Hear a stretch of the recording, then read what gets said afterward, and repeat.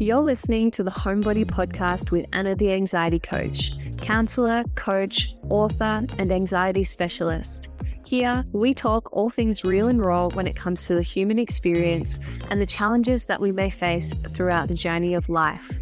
Open the metaphorical door to expanding your mind and reconnecting with your body, and get ready for the actionable and effective steps that will guide you to coming home to your body.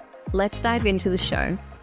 Welcome back to another episode of the Homebody Podcast. I am your host, Anna the Anxiety Coach, and today I am going to be answering a question that one of my audience members put forward about doing a lot of trauma therapy, but is it normal for things to feel worse before actually feeling better and healing?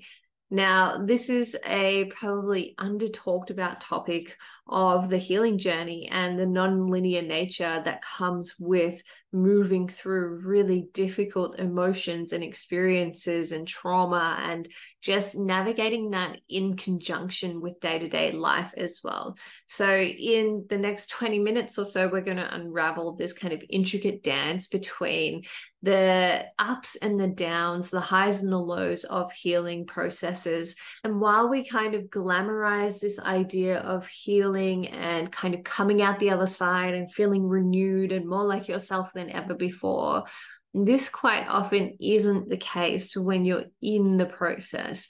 And if you think of the healing journey as a lifelong journey, then it's really important to start to see how natural this ebb and flow is when it comes to how we're feeling on a day-to-day basis, what we're actually bringing up, and how that is going to impact our mental health, our manifestation of our mental health on a day-to-day basis, as well as how we kind of view ourselves in the context of our healing journey, which can quite often become something that we see as a negative thing.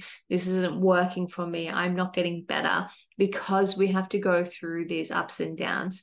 Now, in my own personal journey, I can attest to that 100%. This is something that I have gone through that many times that I almost welcome it now, because it signifies to me that you are doing the work. You are kind of touching the parts of yourself that mean something to you, that we have made something mean, and that have also kind of become fragmented or disjointed or disconnected from ourselves too.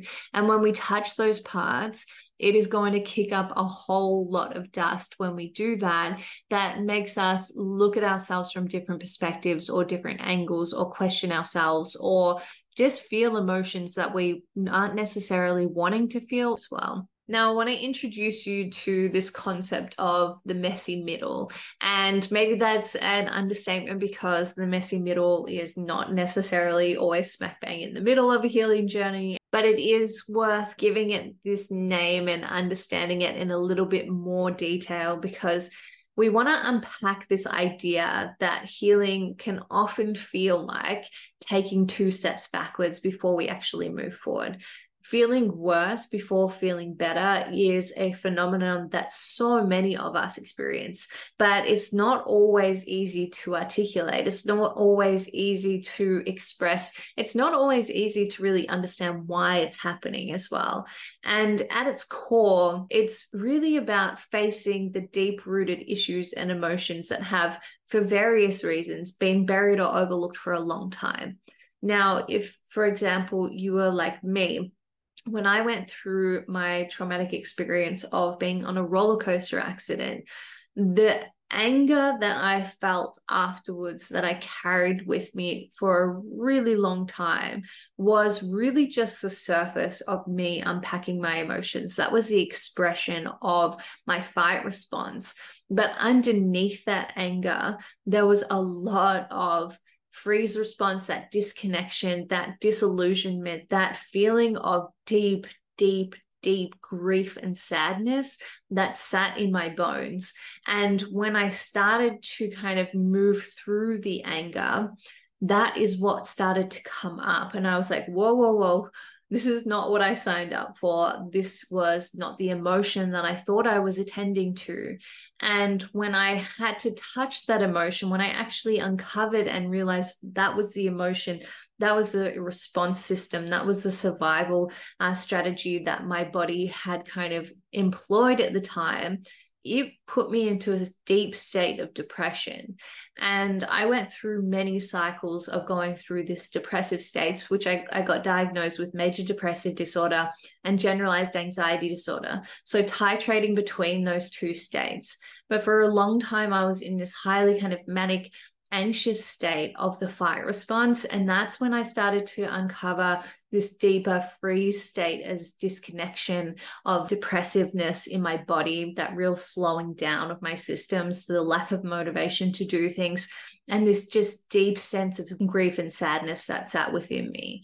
Now, as a society, for whatever reason, we have this kind of prevailing notion that healing is going to be this linear journey, right? It's going to be a clear path from A to B, from pain to resolution. Once we go through this thing, or once we talk about it, or once we quote unquote heal this thing, then we're going to feel better. We're going to be different. We're going to kind of feel whole again.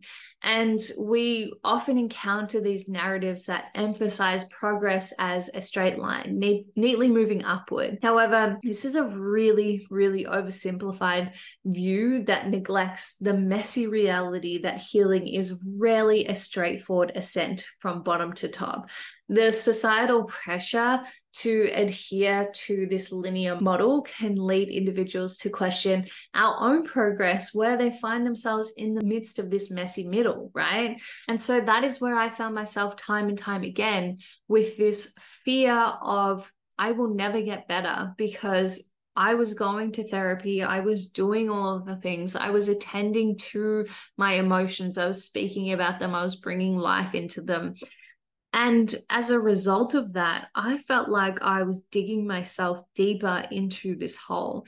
And that made me extremely self-critical of myself. That made me feel like a failure. And I remember turning to my husband and saying, like, what is wrong with me? Everything was going well, and now I feel like I just cannot move myself out of this state. And that was really hard to kind of navigate when I didn't understand that it wasn't this linear journey, that the reality was we titrate because our body is trying to protect us. We move between different states of survival responses and survival mechanisms in order to kind of touch different wounds and parts of ourselves that we are prepared for and ready for at that point in time. Now, we often have this kind of like gung-ho attitude that we're doing the work and we want to attend to all of the discomfort and trauma and pain. But our body and our mind understand intrinsically what we can actually handle. And it only gives us what we are prepared for.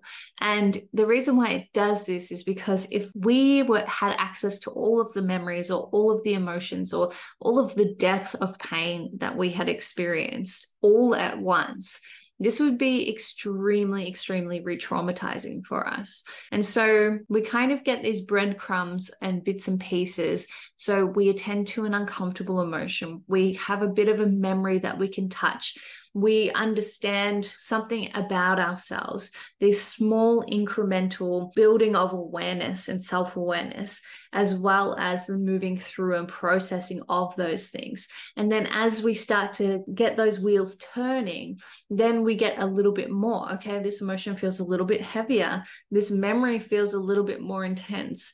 This part of myself feels a little bit more disconnected. It's kind of like this ramping up process in which we are building resilience into our system in order for us to attend to these different parts of ourselves in a way that's not going to be so overwhelming that it pushes us back into this trauma response.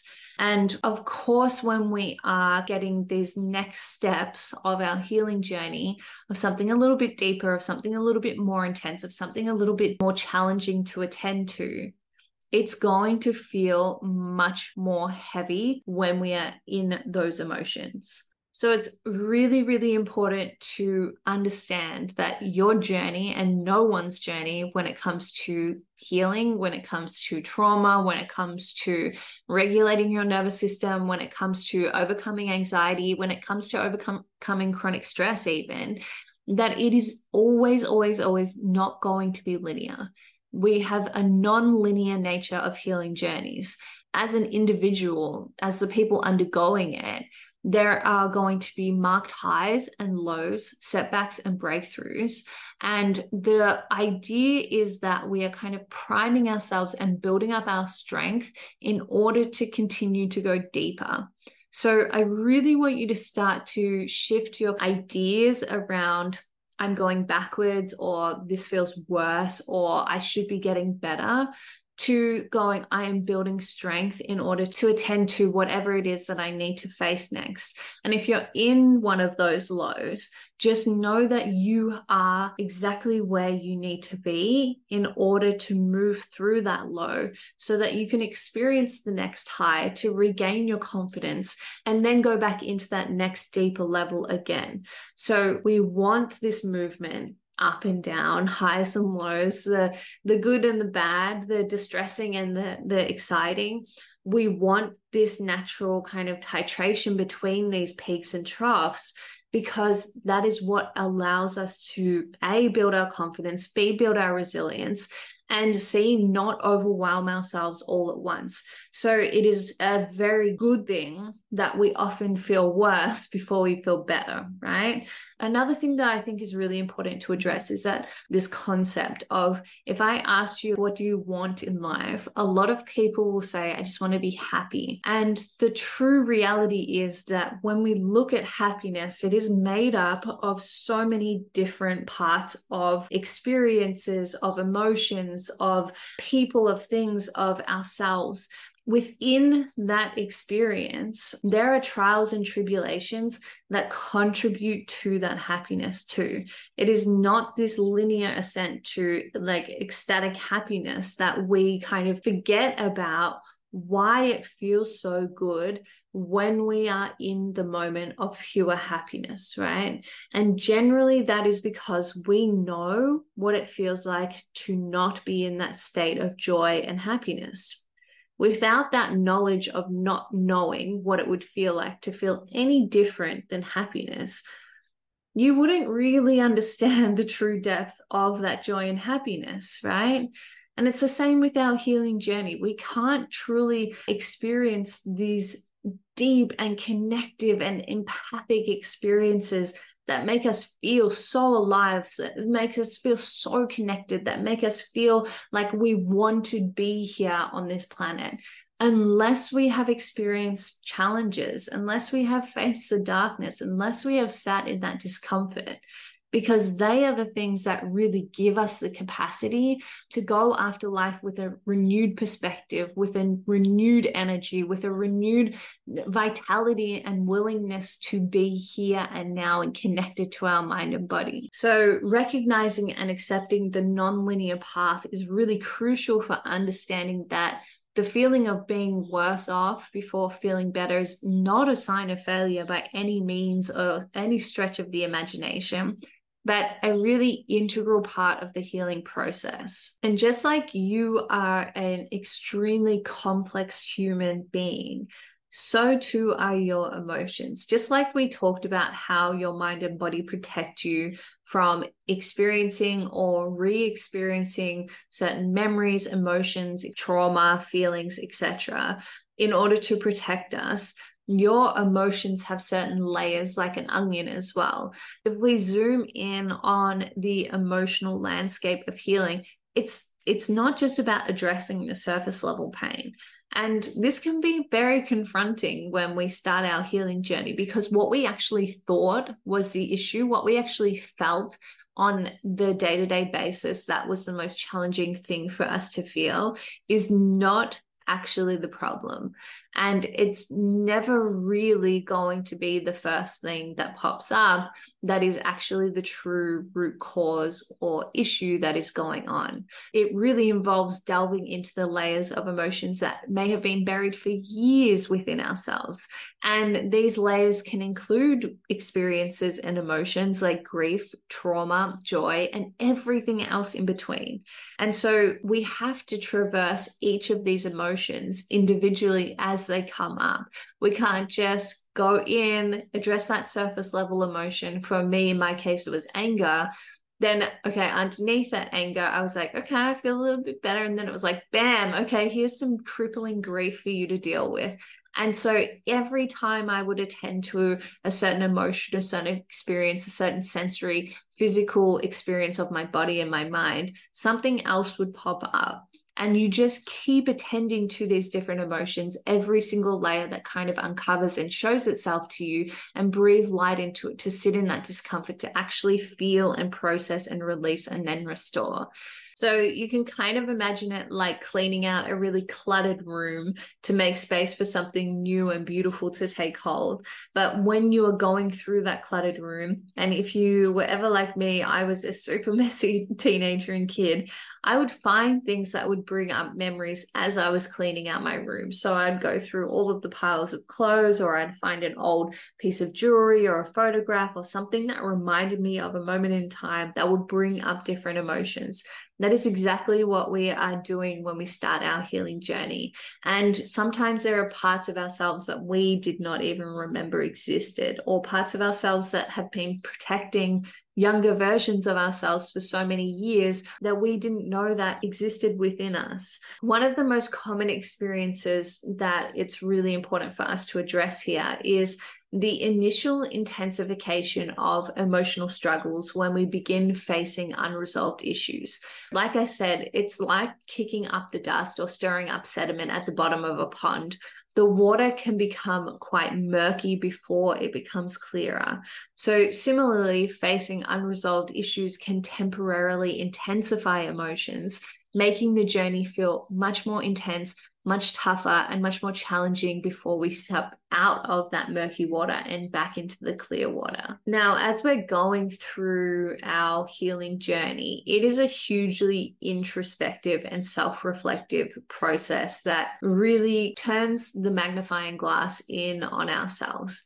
And that can be really intense too when we are in this constant state of looking inwards, when we are having our thoughts and feelings reflected back to us by other people, whether that's therapists or coaches or counselors or support people as well. When they're shining a light on those parts of ourselves, that can be really intense too.